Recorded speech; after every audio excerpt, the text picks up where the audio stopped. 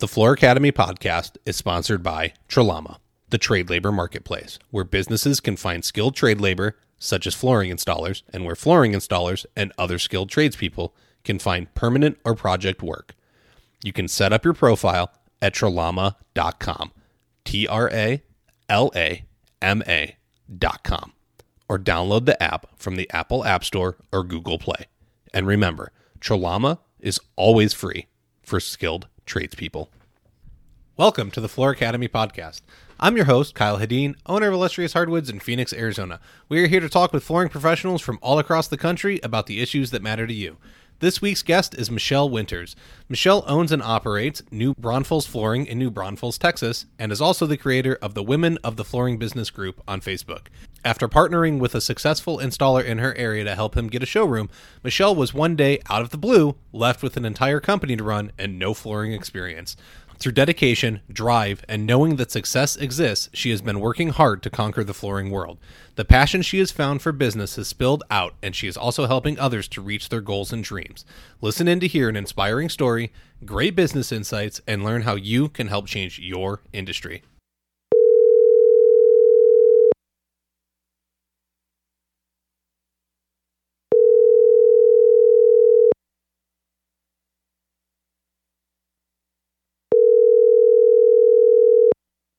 Michelle Winters, are you on the line? I'm here, Kyle. How are you? I'm doing well, and thank you for joining us on the Floor Academy podcast. This is a little bit of a different one because I haven't been reached out to a whole bunch about being on the podcast, but you reached out to me and you flattered me and said that I have influence, and I laughed at that because I don't really know how much influence I have. I hope that I'm helping more than anything. That's really the case here. But you presented an idea to me, and I would love to get into that. But let's have you kind of like introduce yourself, and we'll talk a little bit about your background, and then I think we'll kind of end on what you're looking to do now, and we'll get into it from there. Okay. Well, I'm talking to you from New Braunfels, Texas. We're located between San Antonio and Austin in the Hill Country, and I own a specialty retail flooring store with my business partner, who, together with him, we've grown it to become a really beautiful shop and done really well. We've got some really exciting things coming up. And so I attribute the success of the store not only to my good working relationship with my business partner, but the connections that I've made within the flooring business with other entrepreneurs like yourself. I came into it totally a novice. I didn't know anything about the flooring business, but I'm really excited about the work that I'm doing now and the direction that the industry is headed as a whole. Yeah. I mean, look, flooring it's rewarding no matter what end you're on, because I'm changing some stuff up with my company, and I'm going to go in the direction of saying bringing new life to your home as a tagline. And I think that's really what we get to do is people hire us and bring us in, and you transform their space and you make them love it again. And I think that is great work. But so you came in as a novice. So what were you doing before flooring?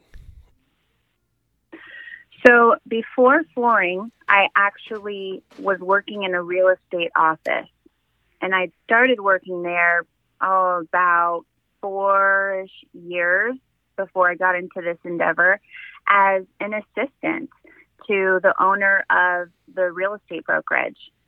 So as he grew that business, with my help, with my support, together we started to look at other opportunities to grow other businesses. Mm-hmm. Today, he's my business partner, and that meteoric rise from assistant to business partner was a huge growth process for me. I changed the way that I looked at opportunities. I changed the way that I looked at obstacles. Today, as my business partner, he is someone that really motivates me because no matter what the circumstance is, I've learned that there is always a way to figure it out. When I first started working for him as an assistant, I had every legitimate excuse in the book. I was a single parent to 2 toddlers. I was in a massive child custody case. I had all kinds of problems with my ex-husband. I had health issues. I was struggling to get by. I mean, all the things that you could use to make excuses for why you're not doing more and doing better. And he's just real black and white and helped me to see how I could transform those excuses into reasons and motivation to do and create more. And so we've both approached our flooring business with that kind of mindset. And if I hadn't entered into the flooring business with that mindset, it definitely could have failed because it's not an easy business to be in, although it is very rewarding in the end. The process of getting from somebody coming through your door to the thrill and the delight on their faces once you successfully transformed their space can be arduous. It's a very difficult thing to systemize because every unique flooring installation is so different. Yeah. So that was really difficult for me to try and develop a system where we could consistently project revenue and consistently take preventative measures to avoid schedule slips or problems with installations. And I really had to have an ironclad will that I would figure it out. Otherwise, it would have kicked my butt. Well, you're talking about some high-level ideas here that I don't know a lot of businesses are looking at. You know, you're looking at being able to have standard operating procedures to ensure things are happening, and you're talking about even from the beginning, you know, you were, oh, I'm a single mom and I got a custody battle and I got these kids and oh, woe is me and Debbie Downer and I get it. Like that's, if you would have talked to me 5 years ago, 10 years ago, I would have been in the same boat. And it's that mindset is 100% a difference in what you will be able to accomplish. When you take that, you know, man, it stinks. Like I'm really sick of being in this position I'm in, but I got to get out of it and I can change. Like you really can use it as motivation instead of just saying like, oh, that's the way it is. Like I'm going to stay here. So I love that you had somebody that's been able to mentor you out of that and into the place you are. You're business partners with them now, and you've been able to take that and roll it into this industry that, like you said, can be challenging to get somebody from start to finish and make sure that it goes as smoothly as possible when there's a million hiccups along the way. You know, is the material going to show up on time? Is something going to be back ordered last minute? Is your installer going to flake on you? There's a lot of moving parts in there. So, why don't we kind of talked offline a little bit here, off the phone a little bit. So you ended up having the flooring business with your partner in a strange way. So let's talk about that for a minute, and then we'll kind of keep on moving down the line here. You know, somebody that came to the realization that really anything is possible. From that perspective, I was just so fired up, so excited, because to me, from my perspective, I'd overcome things that statistically people can end up losing years of their lives to. And so I just really wanted to shout at everybody, hey, that thing that you're dreaming of, it's totally doable. You don't have to just keep it in the back of your head as a one day this could happen type thing. Like you can realize your dreams and live a life that you love. And so I was always looking for opportunities to push people in that direction. Yes. And I came in contact with an amazing installer, just the hard to come by type artisans, a real craftsman. He did multiple flooring installations with us in real estate, and we just noticed how dedicated he was to the art of flooring installation. And he commented a couple of times, "Oh, if I only had a showroom, I'd be so successful." And I just kept telling him, "Hey, why not? I'll help. Let's do it. This is all it would take. Let's do it. How hard can it be? You know, there's a bunch of flooring stores out there. Really, this has got to be so within reach, like, right?" Yeah. So we did it. We partnered with him and his wife, who both managed daily operations while we acted as advisors and kind of provided the infrastructure and the fence posts for the path that they were on. And they did, I think, better than they thought they would. And that's where I had to confront the fact that I can't strong arm somebody into seeing the fulfillment of their dreams, because one of the reasons that people don't become successful is because maybe they have some self-limiting beliefs where maybe they don't think that they deserve it or they're worthy of it or whatever. Because we opened the doors and things were going really, really well. And the better that they got, the better and stronger that the business got, the weaker that this couple became. And they started to do some strange things. But I didn't have a whole lot of a heads up before one day, and I'm just minding my own business, and I get a phone call from that same installer that I admired so much. And he had this story of how he followed the signs, and the Lord brought him to Hawaii. I mean, overnight. He was in Hawaii because he was called to open a shell shop there. I mean, I'm talking about, I witnessed somebody completely lose their mind. And I didn't understand why they would drop everything that we had worked so hard to create and just up and call me from Hawaii and say, "I'm out." And the only thing that makes sense is they weren't ready to experience that level of success. So, yeah, irregardless, no matter what it is that took them across the ocean to explore whatever, I suddenly had to figure out how to run a flooring business like that day. So we had jobs in progress, installers out there, and I abruptly had to realize all those little moving parts that are pieces of the workflow. And I had to learn how to manage the people that were working, the clients that were expecting a completed installation from us. And I got in there. I was frustrated, but I also wasn't willing to let it go. Because just like in the beginning, I said, "Hey, you know, anybody can do anything, so let's just do this thing." I'm like, this is not going to beat me. This is not going to defeat my idea that this is possible. I'm going to figure it out, and I'm going to figure out how to make this store even more successful. And that's the road I'm on now. That's just, I mean, it's such a good, you have such a good outlook though, is you're going to step up to the challenge and you're going to knock it out of the park. You're not letting it get to you.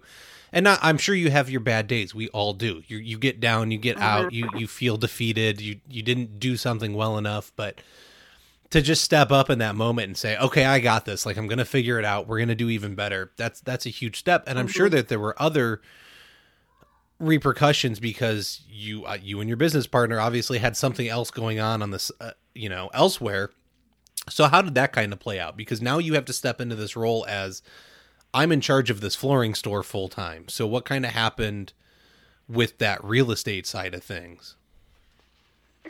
You know, there was real estate. There were other things that both of us were involved in elsewhere. And it just came down to looking at all of the different things that we could put our effort and energy into. And I had to follow my intuition, and it led me toward the flooring business, which did mean I had to get extra support in other areas to enable me to do that, to free up some time. And I also had to wrap up some other projects and just say I was going to turn my focus for now. And I really did it from a place of intuition. I knew that you know, this was the road that I needed to take, and I didn't know exactly why or how it was all going to play out. But since that time, I've learned so much that it's actually made me more capable of doing other things better, that I see a huge value in that alone. Like setting boundaries. That's a huge thing for anybody in the flooring business. And I like to be friends with everybody. So it was a little uncomfortable for me at first to set hard boundaries.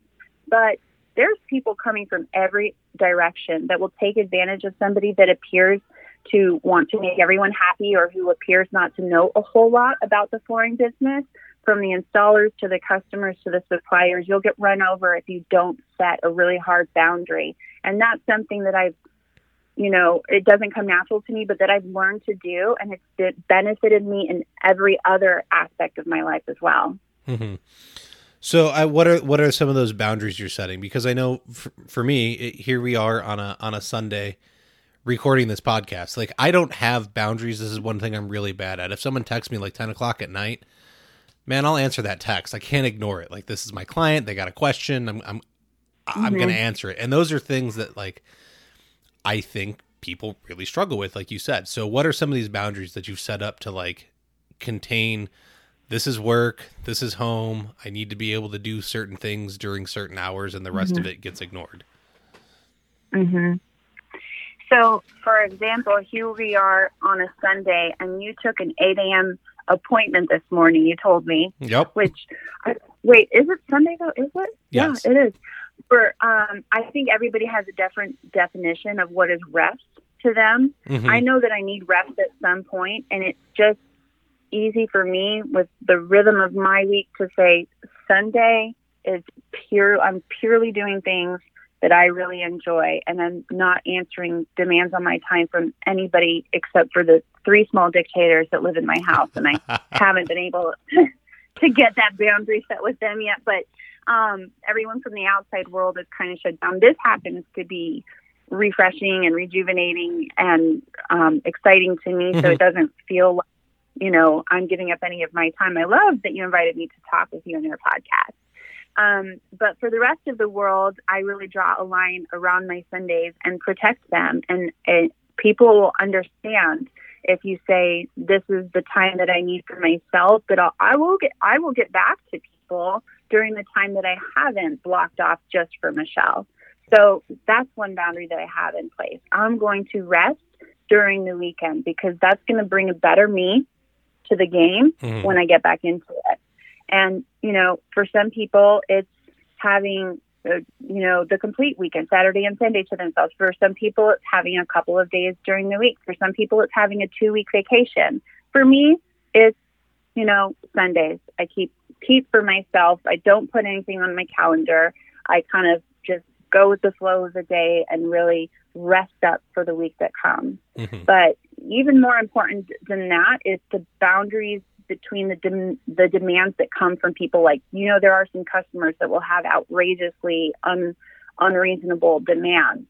And I kind of went from, what can I do to just be extraordinary and just really impress this person, to tempering their expectations so they meet me where I'm at instead of telling me where to go.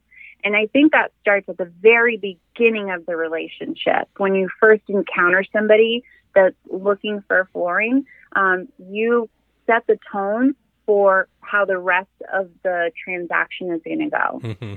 And so I make it very clear at the beginning that these are the times that I'm available, and this is how much time I have for you. So if it's 45 minutes I have with you and you need more time, we're going to schedule that for another time. And having somebody have a dedicated place in your schedule reminds them that you're not existing only to service them and whatever they can think up. Yeah, no, I totally agree. Sorry, Look, as much as I do this for everybody else to learn, I do this for me to learn, and then I get thinking and going a million different directions. No, it's great. You've got to, like you said, you set that time and boundaries, and I agree that when you step in and you first meet somebody, I think it's really important that you come in as the authority figure.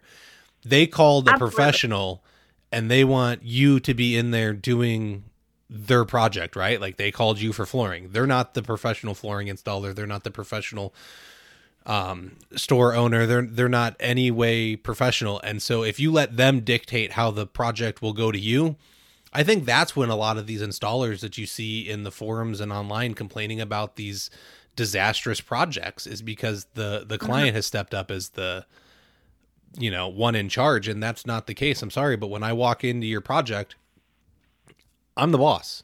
I'm going to tell you how the flooring is going to go. I'm going to tell you where it's going to go, how it's going to go, how it's going to be installed, what we're going to use. Like, you don't get to dictate what materials we use unless you're supplying your own materials to me. And even then, I might question it. There's certain materials that I outright, as company policy, refuse to install. Like, I will get a phone call and I will outright deny your project over the phone right then and there when I hear certain materials named. So I think that's really important to have those boundaries and be able to establish them early and make sure that they know you're the one in charge. So has that always been the case? Is this one of those things that you were kind of mentored through and you got like beat up and pushed in a corner and your business partner was like, hey, you really need to do this? Or is this something you discovered on your own or through books? A little bit of all of it. Honestly, I can't imagine the headaches that you've spared yourself by rejecting projects where they try and tell you which materials to use. I think what I see consistently between other business owners and installers who are frustrated with these projects that have gone totally disastrous is a fear. It all comes down to fear. I'm afraid that if I don't bend over backwards and do exactly what this person wants, how they want it, and when they want it, that I'm not going to survive. This business is not going to survive. But one thing I know for absolute sure is that if you honor yourself, there's going to be plenty of business. There are tons of other customers out there. So don't run yourself ragged out of fear that you won't have enough. Determine, the best way to do things. Be the best, and there will be more than enough. Yeah. And I think I flipped that mindset early on, before I aimed to please and I aimed to please. And now I'm going to please by aiming to be the best and providing the best service possible, which means I may not be able to touch certain things. And so you got to go in with a different mindset and not, look, you can provide great customer service without bending over backwards. You don't have to answer the Facebook message that comes to you at 3 a.m, because that happens. I don't know why, but it does. Absolutely. I totally agree. So you've stepped into this thing. It's a hot mess. You're trying to figure it all out. I mean, what are like the big takeaways here that, you had to be quick on your feet. Obviously you had to adapt quickly, but like, what are some of the things that, looking back now from where you are now to when you first started, like what were some of the things you implemented that really helped you be able to step into those shoes and take over that store and get it running smoothly? Or what do you see now that would have helped you step into that role and get it running smoother more quickly? One major thing is consumer education, right? So we, between our connections with our suppliers and different educational sources like your podcast and other things that are out there for us, we know more about flooring than your average consumer, but the consumer may have access to this thing, the internet, that knows everything. And so they might already think that they know a thing or two, but we also know that there's all kinds of garbage on the internet that just isn't true, right? So for me, I had to get to the source of the right information and have all of it in order to guide those conversations with consumers well, in a way where I was providing knowledge and providing expertise that made them feel like they had arrived at somebody they could trust, but not somebody that's talking down to them. Because if you start getting all these technical details and everything, they're like, well, I feel stupid, like maybe I don't want to work. The feeling is that maybe they don't want to work with you. So it's this delicate thing, right? Yeah. I also know that I cannot in a million years gain access to all of the product knowledge out there and all of the information that is available. And so one of the best decisions that we made was to employ highly experienced leadership. We brought in a general manager with 23 years in the flooring business. So she had a lot of knowledge that would take me a long time to obtain, or she had knowledge of the sources where she could get it. So that was one big thing, is just creating a team that each has their own set of knowledge, and together we could all share it that way, so that we knew we were presenting the right information to consumers, irregardless of what they'd read on the internet, and in a way that they could accept as coming from a trusted source. So I'm assuming you have subcontractors for installers, or I mean, I guess it doesn't really matter if they're employees or not, but like, are your salespeople and your installers working together to kind of communicate ideas? Because I know a lot of challenges come from, look, salespeople are good at sales. That's why they're salespeople, but they don't necessarily know how product goes in. So when they go and measure a job, there's lots of things that can be missed, and the installer shows up and they're like, well, I don't have this and that, and what am I supposed to do over here? And so I know for me, like, one of the things I want to do when I have a showroom is that my salespeople will be required to go in the field, like at least once a month, and see what installers are doing and hang out with them, get to know them. So are you doing anything like that to help kind of share the knowledge? Yeah, I don't think there's any way that the project manager, the salespeople, and the actual boots on the ground, right, the installers and their crews, could possibly communicate without understanding at least a little bit of each other's world. So not only are we going from the office to the field is coming into the office as well. And that way we're able to understand a little bit of everyone's language and communicate more clearly exactly what needs to be done. So I think that's super important, is to have shared experiences.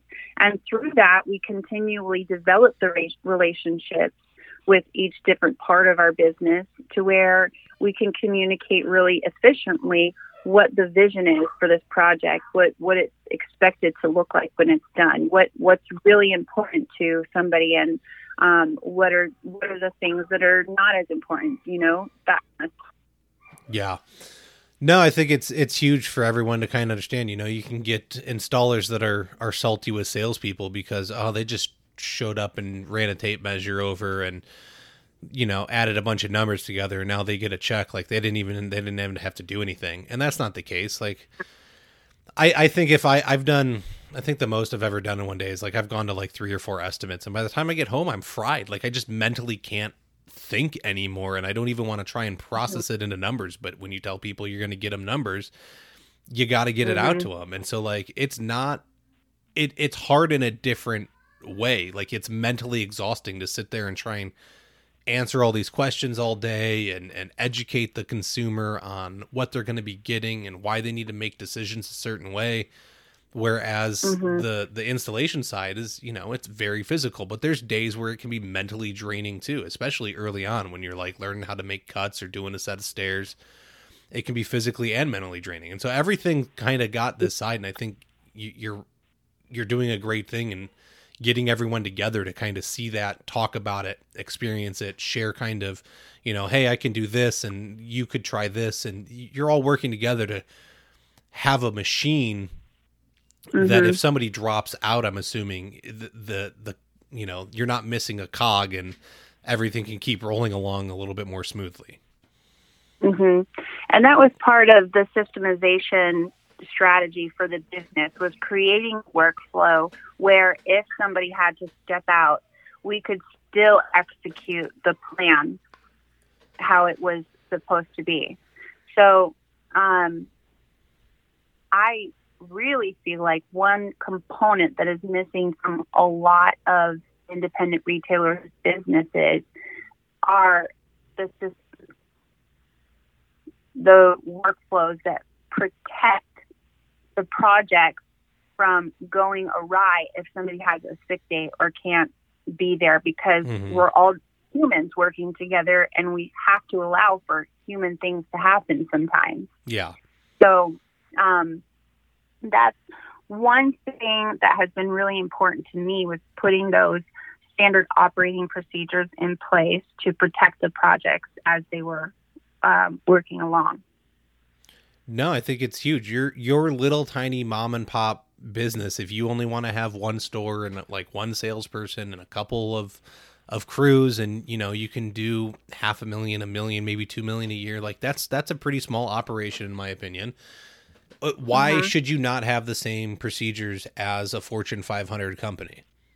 There's no difference. Don't, you basically just created a job for yourself, an unending, never-ending, tedious, soul-sucking job for yourself.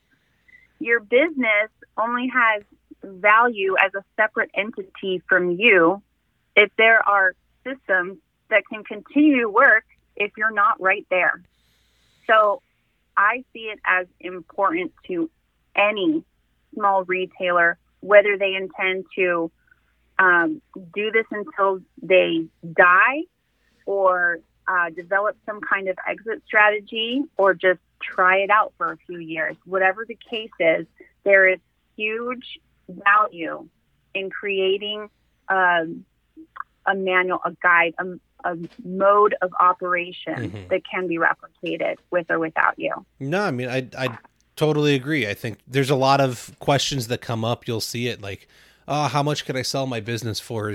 Could I sell my installation business? Could I sell my store? Well, that depends on you. What's it worth? How much do you do annually? Is it something that somebody can step in, and it doesn't matter that you're not the face of the company anymore? Do people trust the name, or do they trust your face? There's so many different little things that go into it, but if you have these procedures in place that somebody else can step in and start following them and produce the same numbers as you, that's how you're going to be able to scale a business. That's how you could franchise a business.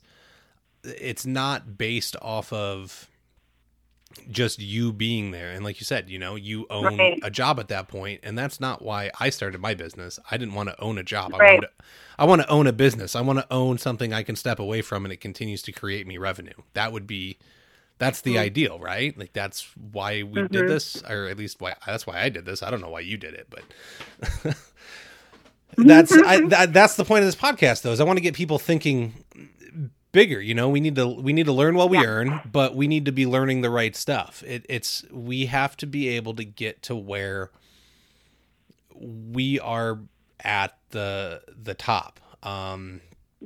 There's statistics that I've seen, and it's, if you take 100 people and only like one of them's going to be totally fine with money, and then 4 more are going to be able to be like millionaires and be like financially stable, and the rest, the other 95 people are pretty much like paycheck to paycheck or worse. There's not a lot of people with savings and stuff.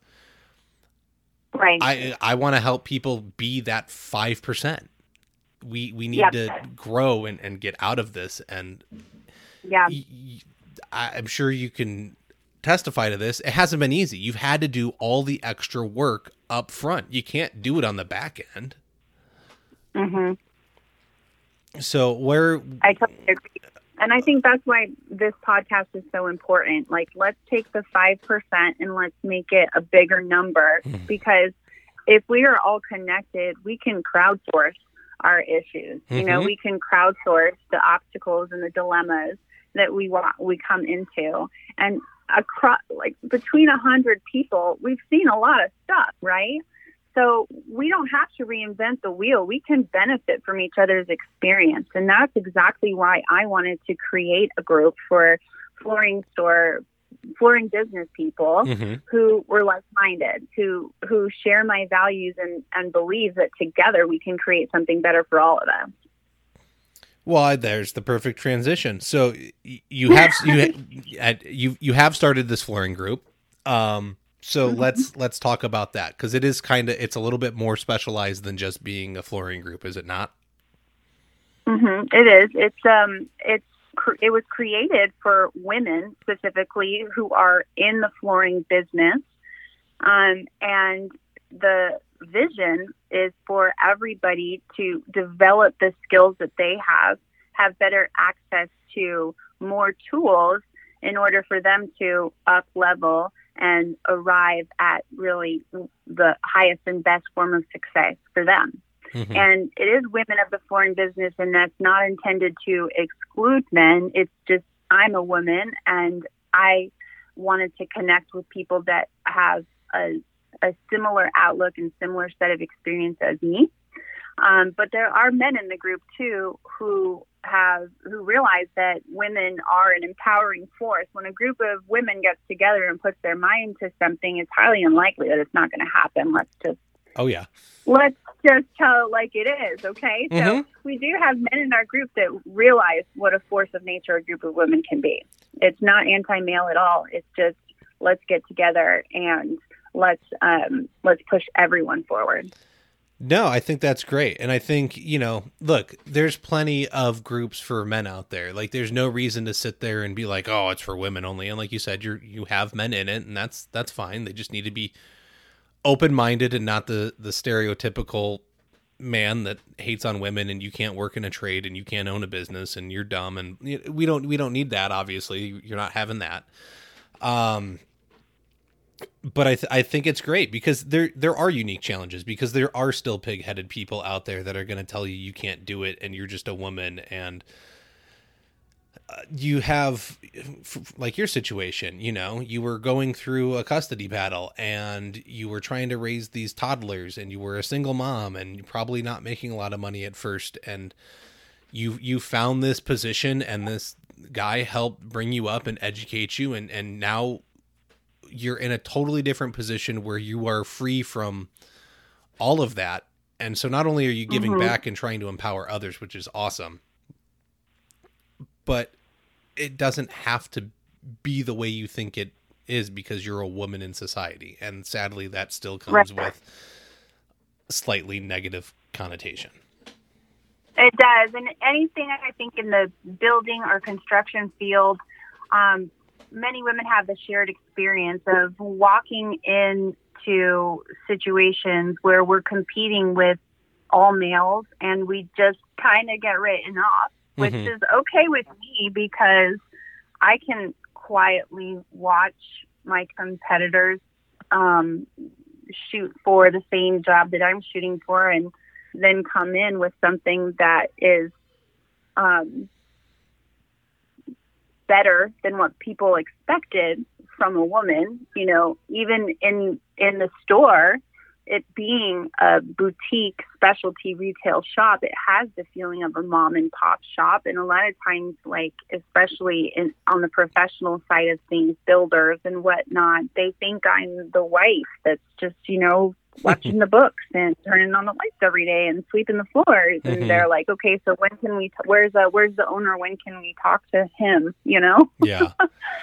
And, they can be a little bit hesitant when they discover that I'm running the show, which doesn't bother me, but it presents a unique situation that we have to learn to kind of work around. Is preconceived notions about who can and cannot do a successful flooring installation. Mm-hmm. So we deal with that. Like I said, though, I think there's a lot of power in partnerships, and when we're working with professional clients, it is a partnership of sorts. We're an extension of their business, and we have a lot to bring to that because a lot of times the end buyer, their client, is observing how we're handling our part of the job, and my goal is for them to be super impressed so that they think very highly of their builder or yes. whoever it is that's in charge of that process. So my partnership with my business partner, us being male and female, we both recognize that we have different perspectives. And in fact, bringing two totally different perspectives to the table is creating this form of combustion, right? Because it's like rocket fuel. We have very different dispositions and very different perspectives. But when we combine those for the same shared objective, we're so powerful together. There's a key feature right there, is that you're open-minded enough to not think that it has to be your way. You're willing to hear somebody out, listen, and combine the two and compromise and work together to, like you said, it's rocket fuel. You're trying to get it to combust and lift off and go at a faster pace, as opposed to, well, we grew by 2%. Well, we grew by 5%. Right. Like, you're looking for those big 10, 20, 30, 40% gains year over year, and you're going to be able to get that when you're having multiple ideas come from multiple sources. Yeah. And so to men or women of the flooring business, I would say friction is okay. It is okay to work with people who don't acknowledge your expertise right off the bat. Because if you were working with people who agreed with everything you said all along the way, everything that you are all along the way, you wouldn't be having the same level of growth opportunity as you are. You're right. 2% is tidy. That's nice. But 2% isn't enough for me, because I know that we can grow more rapidly. Mm-hmm. And there's a lot of growth that occurs after that initial friction is resolved. You gotta fight. It's just one of those things. You gotta fight through everything. How much head trash did you have to fight through to get to the point you're at today? It wasn't easy, but it's been worth it. No, it's a long road. So yeah. It's the same thing. You're going to have to fight through what's working, what's not. Maybe it's not your idea, and that stings. But if you can work through it, you're going to get to where you want to be. I like it. You've got to deal with the BS to be able to grow. Yeah. How you're working with the builders, like you said, they're hey, when do we get to meet the owner? Where is he? Or is your husband around? Or all that kind of stuff. Do they get intimidated by you once they learn that you're the successful owner of the store? And does that change their demeanor towards you once they finally realize that? Or have you had clients walk away because they're completely intimidated by your position now? I don't know if intimidation is a factor or what exactly it is, but everything is a unique situation. And I have no shame in pulling in a male counterpart, like my business partner, or a design consultant that's a man or something like that, so they can compare side by side what they're getting. Mm-hmm. I know that's smart, though. I have no issues doing that. So if the situation calls for it, I'll absolutely pull a guy in to make somebody comfortable and open to accepting us as a potential flooring partner. And ultimately, when we get past that hurdle, we end up being having a really positive relationship. So maybe in some cases I'm walking away, maybe in some cases other people are walking away, but then there's those cases where we get past that and we have a really good working relationship. So whatever it takes to establish that, I'll do that. And it just depends on each individual person and company and scenario. Yeah. Well, and you're putting the business first, and I think that's key, is you're not trying to convince somebody that they need to buy from you because, well, look, I can do it. Look, I've already proven it. I have all this behind me. It's okay. If Fred's going to make you more comfortable, here's Fred. He's fully competent. He can help you out, and you can move on to the next person in line and facilitate that transaction. So it's a good way of looking at it and dealing with it. And as long as you're not getting, butthurt about it and all worked up that, he doesn't want to deal with me because I'm a woman or whatever the case may be, I think that's great. And that's really insightful for people to be able to look at, because I know there's probably times where I go out and into a home and I'm talking with the wife and things can get over her head quickly because I'm like, oh, we got to look at this and that and the other thing. And they're like, the other guys just came out and measured. Well, look, I'm not just a salesperson. I'm looking at it from the install side. Like, let's talk about these things and really work you through them. And it can probably be intimidating and it's not always fun, but that's the approach I take. And so it works for some and not for others. I think if I brought my wife out, I don't even know if that would work, but if theoretically, if I brought my wife out, And she was able to be there and kind of facilitate that conversation. There would probably be a much gentler approach to it than I have. Mm-hmm. And so there's definitely, there's a case for both sides to really be present, I think. Go back and you can listen to the Oliver and Brianna interview. They're a husband and wife tile team, and they work all day together and live in a tiny home, and it blows my mind. But they're able to tag team those moments because they both go and look at projects, and I think that's a really unique way to present your business, is that you have these two unique perspectives there. So let's see, what else do we got? Do you have any female installers? No, but I am open to any of them. There are some female installers across the country whose work I very much admire. Unfortunately, there aren't any in my immediate area, but those women installers are tight. So I have broadcasted that if they come in contact with anyone moving to my area, or if they know someone that might want to learn this trade in my area, I'm happy to fully embrace them and support them in doing so.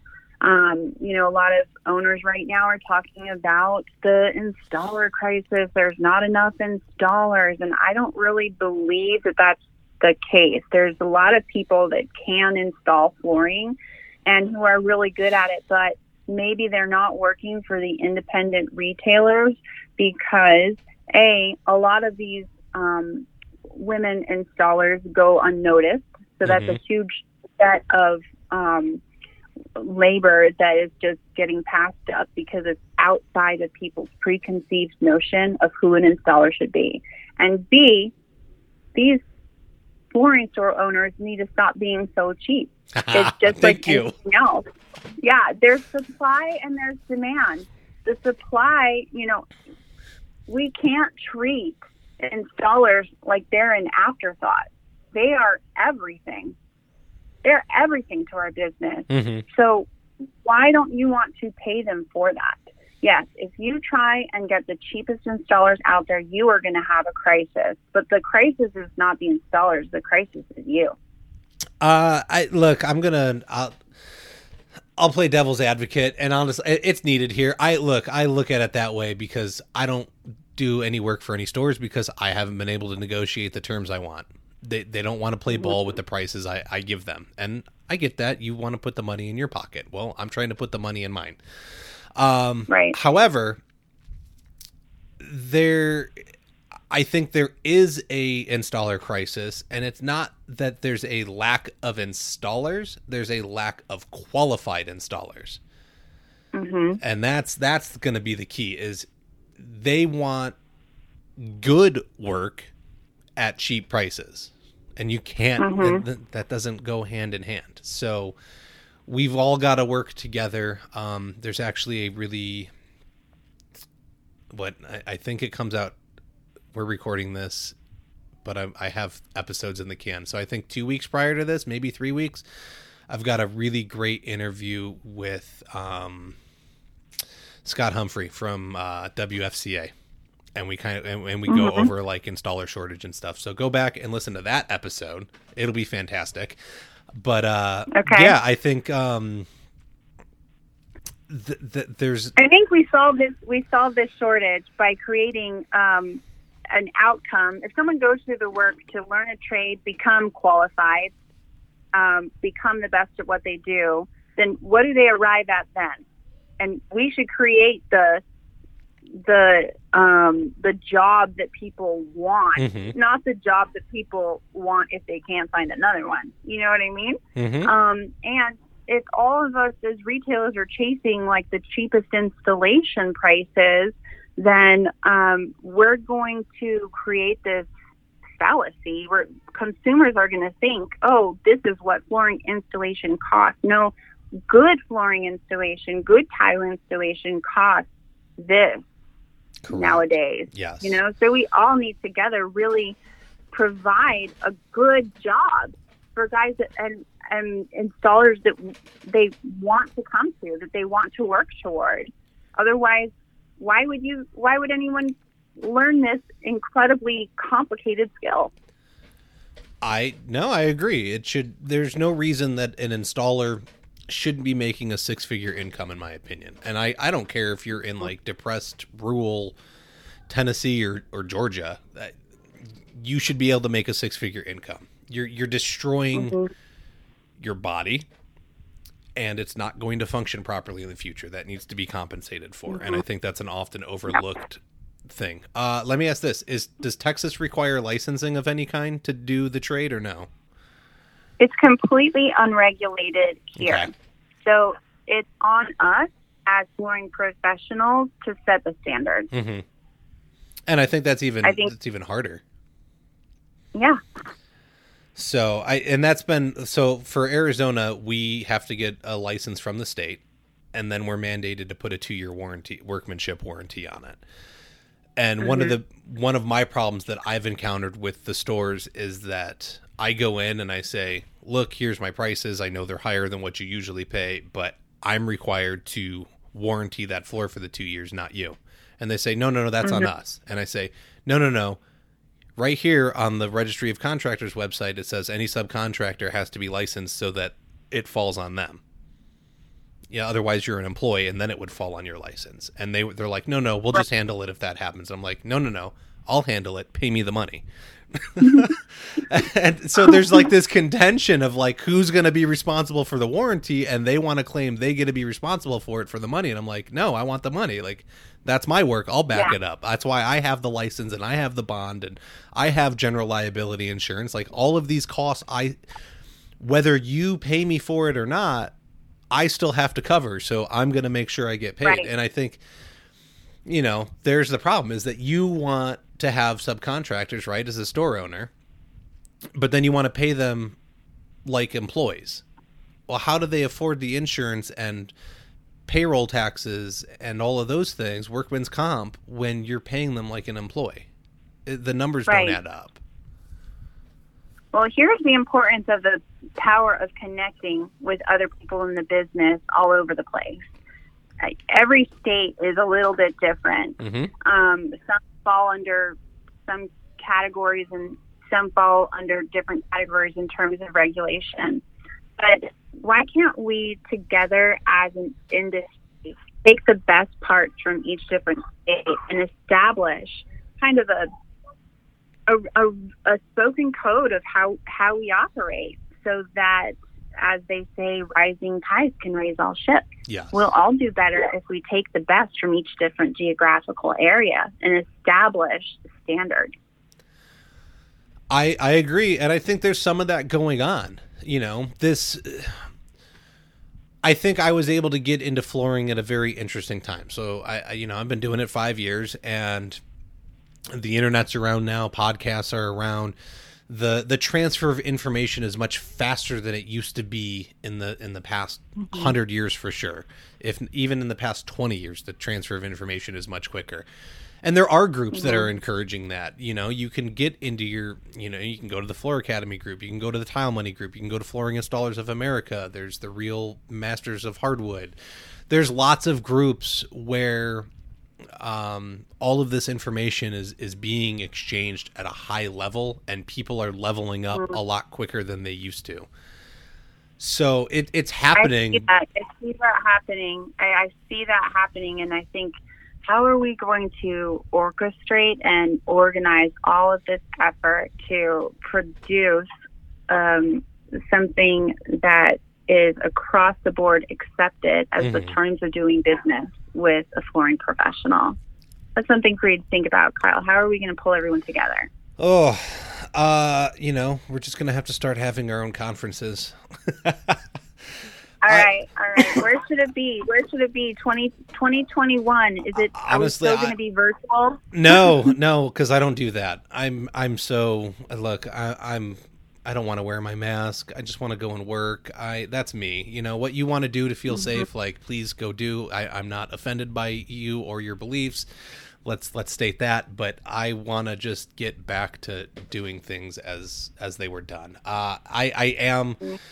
I make no promises, but I am looking into trying to find a space here in like June to hold a Floor Academy conference.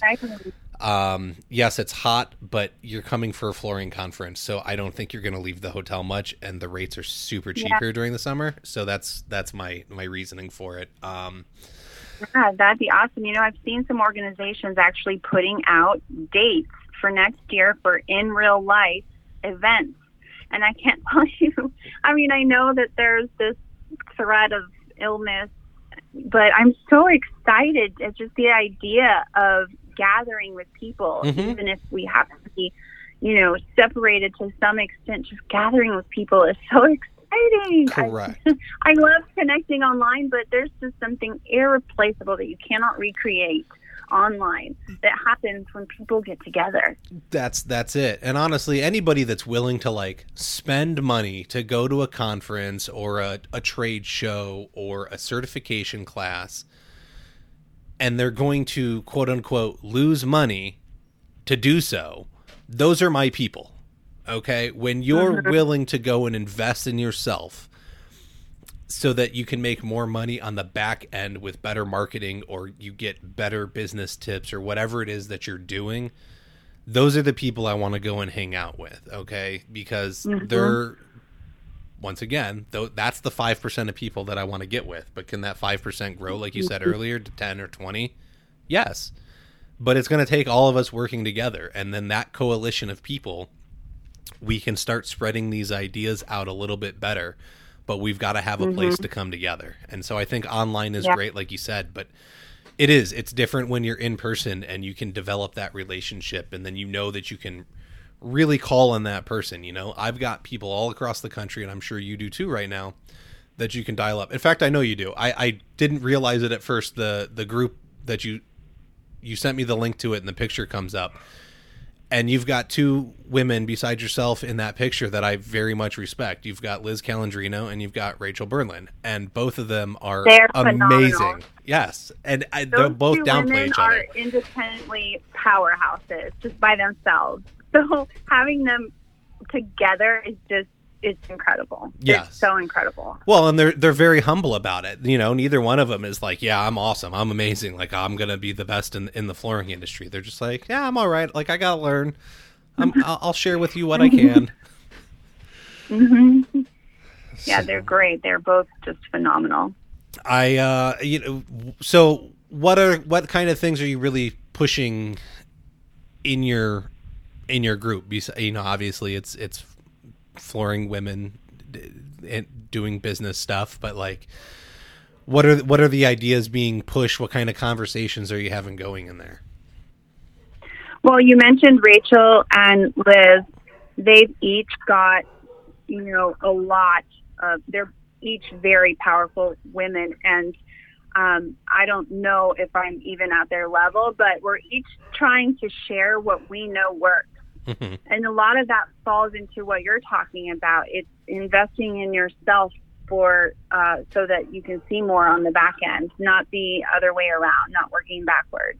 So for me, I'm sharing a lot of mindset practices and personal development tools that translate well in business development too.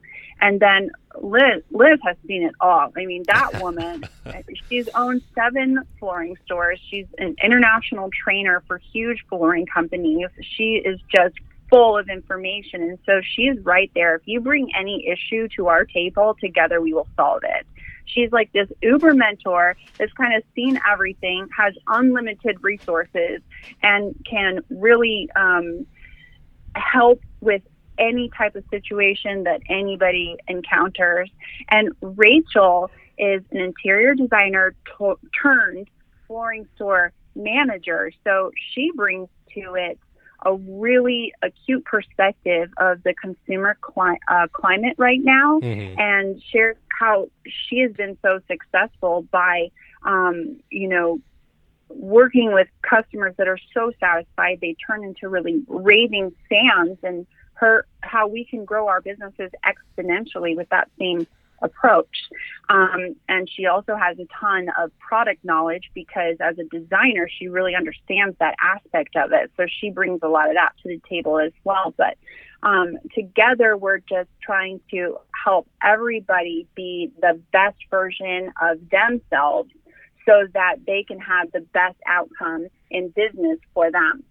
And we really want to make it impossible for anybody to fail. I mean, even if they're really, really trying, the only way they could fail is if that was what they wanted. Because we are giving people high-level tools, high-level masterminding, high-level resources so that nothing is out of their reach.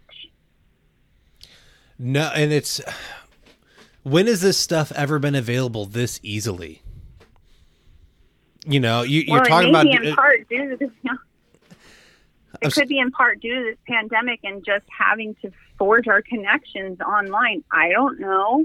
Or maybe it has been available somewhere and I didn't know about it. But I saw a way that we could do it, and we decided to do it. So there it is. Well, you're right. You know, okay, look, you've always been able to go and find a mentor. I wish I would have known that at a younger age and that I would have been wise enough to do it. But sure, you could have found a business mentor. All you got to do is ask. And I think that's the biggest lesson a lot of people need to learn.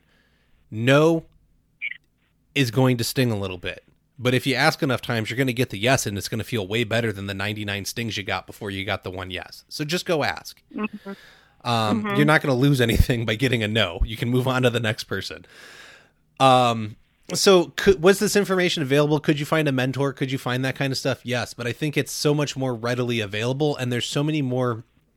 I don't know if it's the flooring industry. I don't know if this is going on in the other trade groups, but from what I see within the flooring industry, like from the very beginning, as soon as I found some of these groups online, there were people that were screaming from the rooftops that what is happening is not acceptable, and there's standards that we need to live up to and produce to, and you need to charge more, you need to go build better relationships with people, like all these things that we discuss all the time. There were people screaming about that, and now slowly but surely there's all these little tiny niches being formed, and I think 5-10 years down the road, this like standard that you want to see across the country for like how retailers should behave and how installers need to behave, like that's an achievable goal as long as we keep working towards it.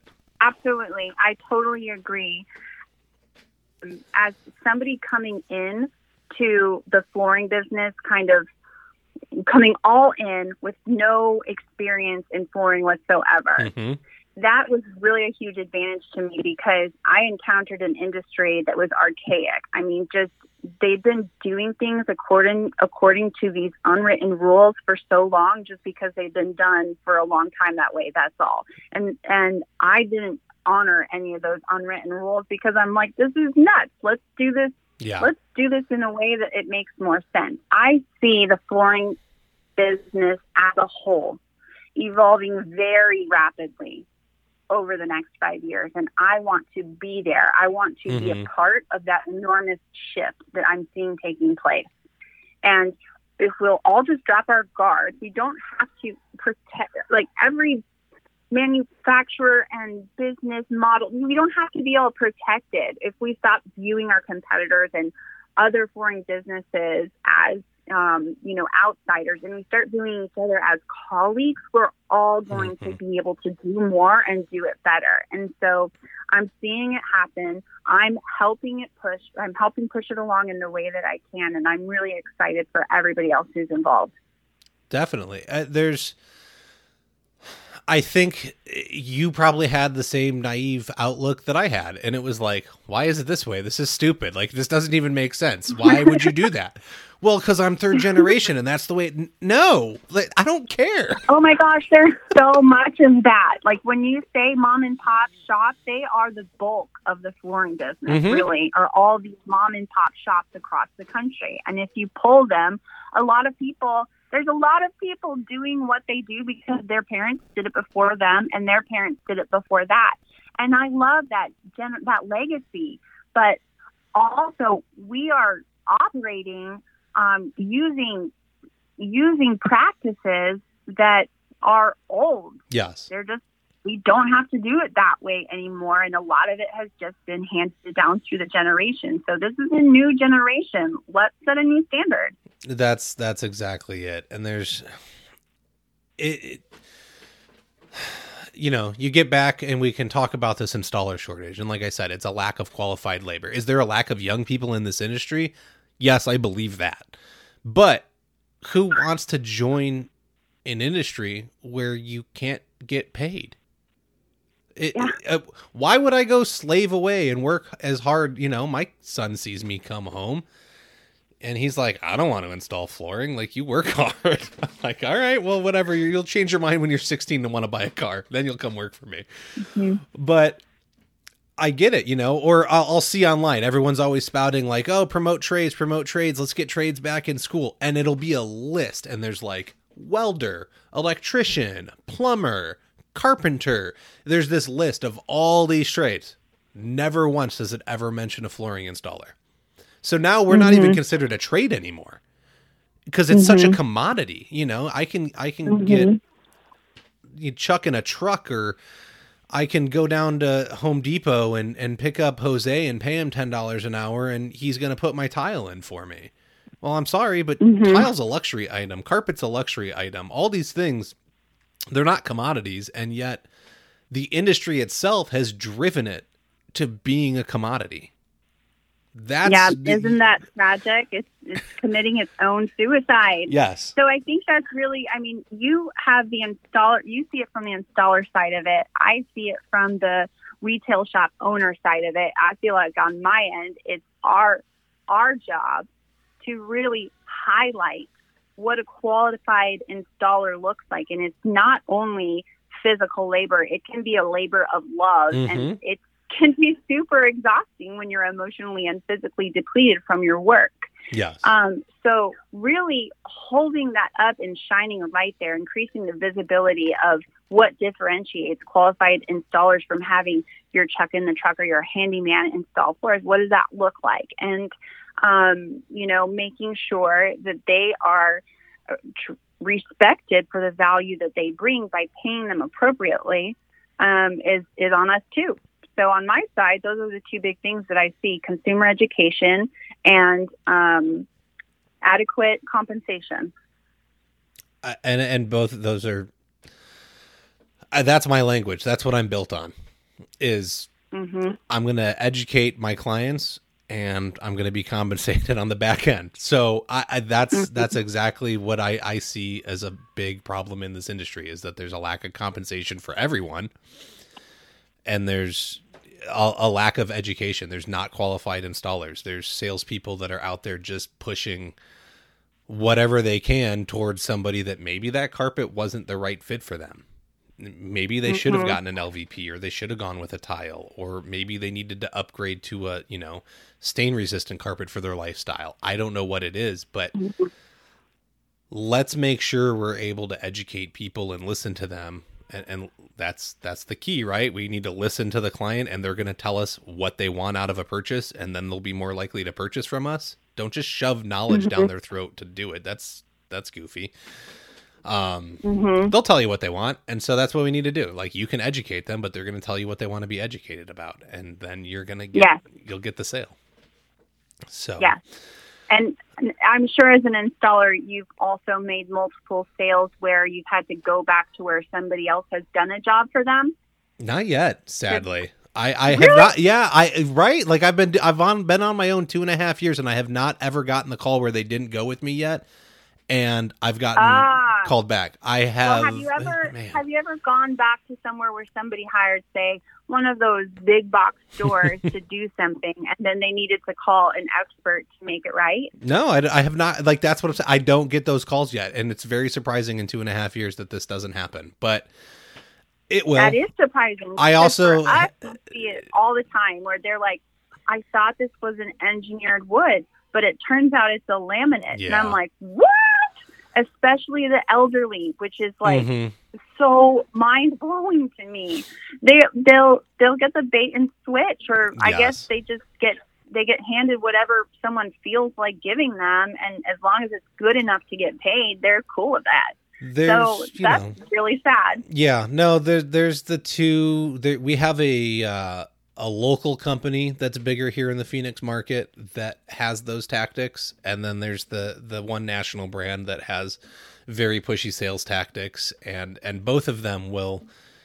Like, I hear the stories all the time, they walk in and they're super pushy about buy, and then, oh no, I'm not interested. I want to do that right now. And immediately $10,000 comes off the price. And everyone's like, oh wow, I'm getting a really good deal. And my first thought, now that I'm better educated on business, is what kind of margins are you running that you can take 10 grand off right away and still be profitable? Why is that not somebody's first thought?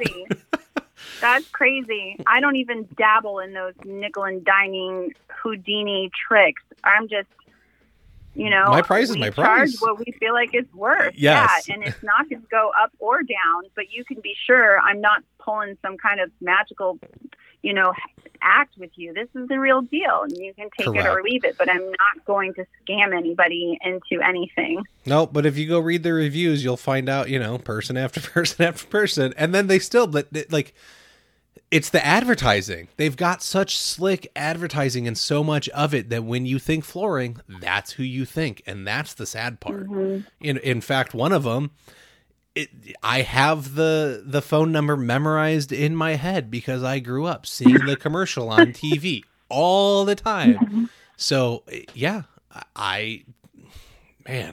it's bad, but that's what they're good at. It's not to say that you can't build that brand though. Like, people hate on those national companies and they hate on the box stores, and they're like, oh, they're evil, this and that. Why don't you take a page out of their playbook and copy their marketing and advertising? It's working. Yep.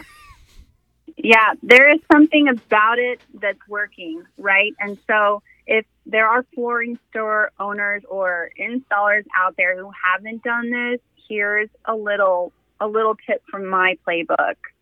If you want to compete, call your competition and ask for what you're offering. So big box stores out there in my market have come to my home and they've done estimates for me.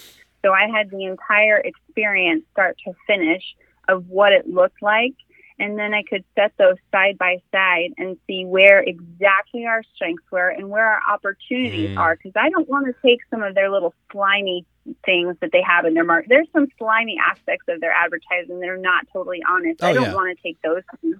But there are components of it that are working. And yes, I will learn from those and take the parts of it that I like and implement those into my offer. Mm-hmm. Now, are they truly your competitors, though? Or do you have competitors in your market? I think this is always an interesting question. So, do you have competitors, or do you just have people that you can network with? So, within my competitive set, if you will, there are 3 other local retailers that people commonly shop us against. And that's what I consider my competitive set.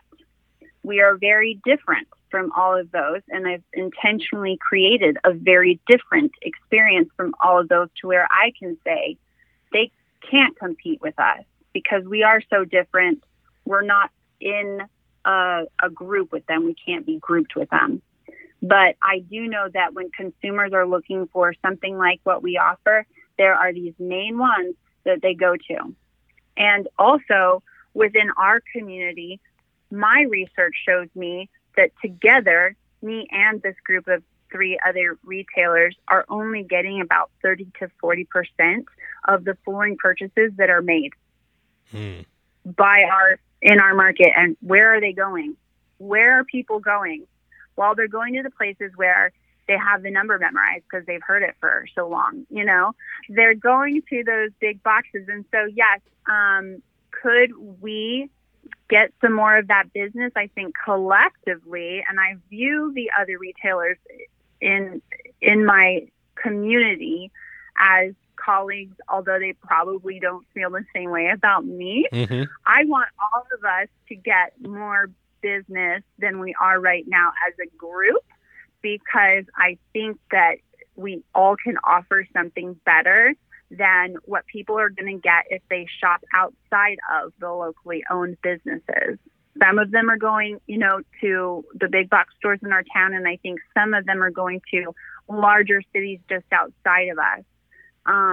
So by me raising the standard with my own store, I'm, maybe the other local retailers are going to have to raise their standards a little bit, and maybe altogether we can get more of that flooring business. Because if you look at it, I think people underestimate the value of their market because they see only the portion of it that finds them somehow.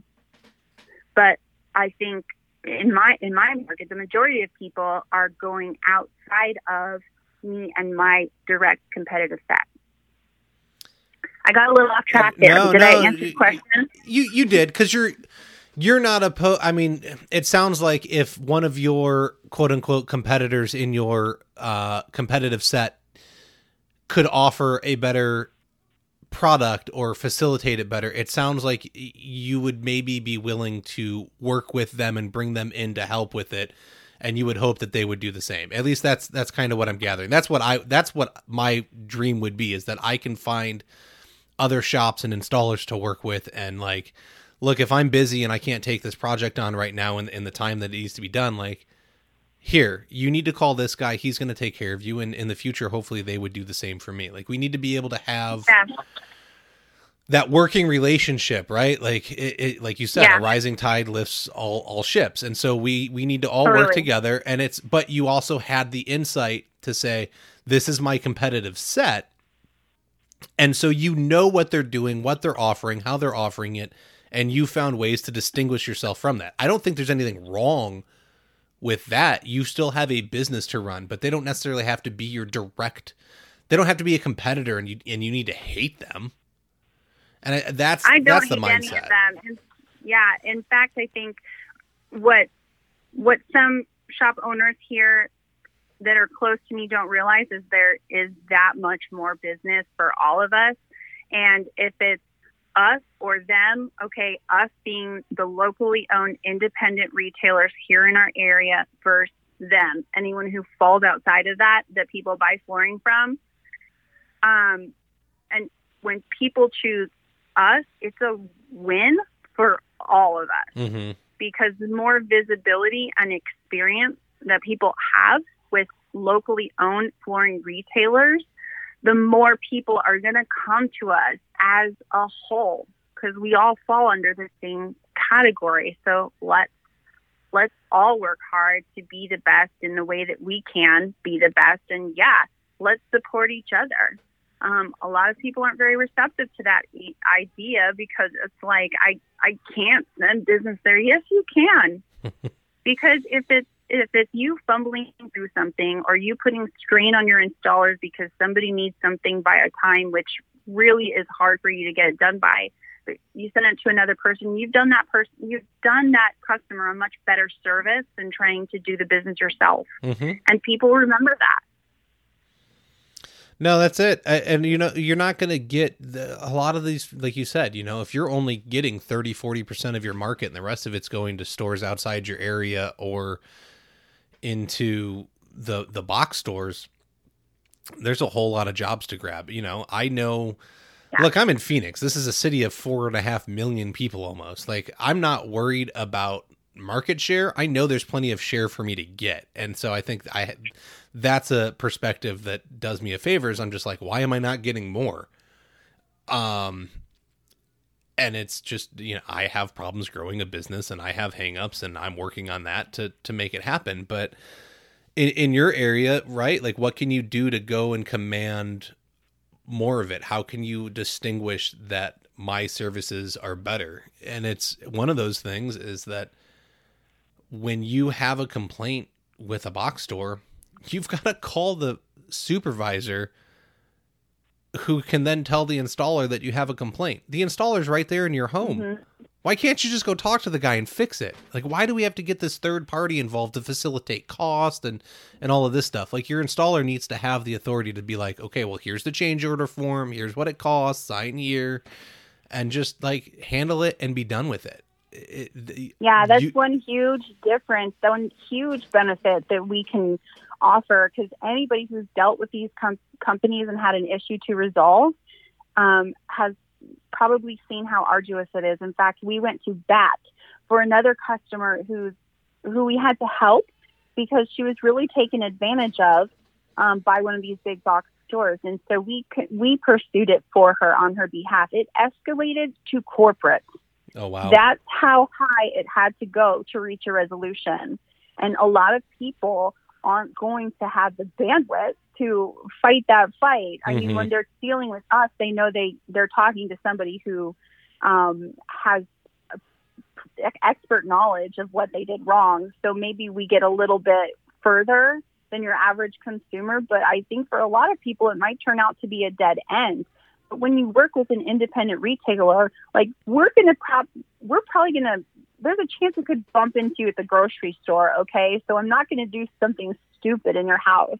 And if you call me and let me know that there's just this one little eyesore that you want it resolved, it wasn't quite how you expected it to be, you better believe we're going to be right on top of that. Yes. And I think that's it, is like you are in the community. And I think that's where a lot of people can step up, is they expect their community to back their small business, and I think communities should back small business. But what are you doing for your community besides providing a couple of projects? There's a pizza store in one of the cities here, and they've got, what do they got? They got 4 locations now. But one of the most beloved ones is in this part of the Phoenix city called Ahwatukee, and you can't go on the Facebook group for Ahwatukee and not see people recommend Zeke's Pizza. And in fact, if somebody comes along and complains about them, hundreds of people will come and like rain on this dude's rant about why Zeke sucks and tell them that they don't understand, they're missing out, the blah, blah, blah. And it's because, like, if somebody's house were to burn down right now in that town, they're going to be the first ones to jump on board and say, Tuesday night, all orders, 10% of profits go towards, helping them build their new house and covering bills. Come on, we've got bins in the front of our store that you can come drop off clothes. We need these sizes. I've seen them do like diaper and formula drives for like teen parents. There's always something going on that gets the community involved. If the high school sports team wins a championship, they have the team down and they all get like free pizza for winning and stuff. Like they back the community as much as the community backs them. But I guarantee you it started because they backed the community. Yes, and it has to come from a love of the community and an appreciation for your community, and not so much from a form of self-promotion, because I think that's very transparent and people can sense when somebody is authentic and not being real. If you love your community and you want them to support you, think about what area of the community could you be a support? What lights you up? What makes you really excited for your community? Where do you see a need that you could potentially fill? And if you just offer up that unselfish support, pure motivated by a love of your community, a love in return, but it can't be part of your marketing strategy. It just has to be part of your. I think it's natural, to the beginning of human. You're breaking up a little bit. Watch out for each other. Oh, I'm sorry. No, it's okay. You were cutting in and out there, but we can kind of go back. I was just saying, as humans, we have to have each other's backs. We got to look out for each other. And I've seen that highlighted, especially right now, where there's been this disconnect between everybody. If you have an opportunity to just be ridiculously kind, go and do it, because. Hello? Michelle? Oh, we may have lost her, everybody. We're running long on time anyways. Oh, there you are. Michelle? Hi, can you hear me now? Now I can hear you. Maybe the laundry room's not working out so well anymore. Michelle and I each have amazing recording spaces, let me tell you. Or no, you went to your closet this time, right? And I'm in my kids' room. Like I hijacked their room to record, so. Very professional podcasting going on here. Okay, so you've got to have, if you can go and be compassionate to somebody right now. Be overly kind. I mean, just be silly with it. Just see how incredibly kind, overly kind you can be, because we really need that as a whole. Humanity right now just needs us all to look out for each other and express kindness wherever we can. I couldn't agree more. I think the fact that we've been told to hole up away from everybody, like, I get it. Okay, we don't want to spread it. That's not how humans are built. We need connection. We need to be with each other. We need to interact. And so if you can provide that for somebody right now in a safe manner, I think that is absolutely essential and key. I hate to do this because I know I have a feeling that you and I could talk for another 6 hours and still not be bored, but I am way over time on this episode, and like I've got, all right, we got to stop. But that's not to say that we can't do this again. So, yeah, we'll do it another time. It's only a matter of minutes before a child finds me in my closet. So, I mean, my recording studio. Yes. Well, you know, all the clothes in there are very soft, and they stop the sound from echoing. So that's the key. What? Kyle, so fun to chat with you. Yes. Well, what do we need to promote? What do we plug in for you? Because where can we find your group? I'd love to invite listeners or anybody who is listening and knows somebody who might enjoy it to come onto Facebook, search Women of the Flooring Business, and request to join. We will accept your request and welcome you gladly. Even if you're a man, because she already said so. But you have to be respectful. Yeah. Don't go starting no fights in there. That goes for everyone. When you join our group, you'll find a community of like-minded women who are there to support you. And we work together as a group to see everybody reach their fullest potential and enjoy life while they're doing it. Awesome. And if somebody has a question for you, can they reach out to you, email, phone? What if you're willing to give that out, that'd be awesome. Absolutely. My name is Michelle Winters, and my website is Michelle Right Now, MichellRightnow.com. Like right now in the closet, Michelle Right Now, that kind of thing. MichelleRightNow.com. If you want to email me directly, it's Michelle@MichelleRightNow.com. There you go, folks.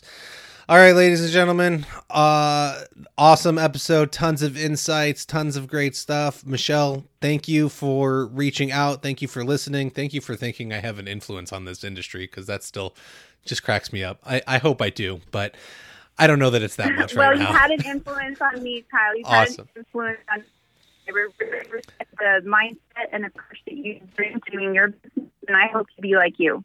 We're all going to do it. We're all going to get where we want to go. We're going to make it happen. We're going to build each other up. We're going to change this industry from the inside out. And that's going to be the key. Awesome. Thank you, Michelle. Okay, let's go. All right. Yes, let's do this. Bye. Thank you.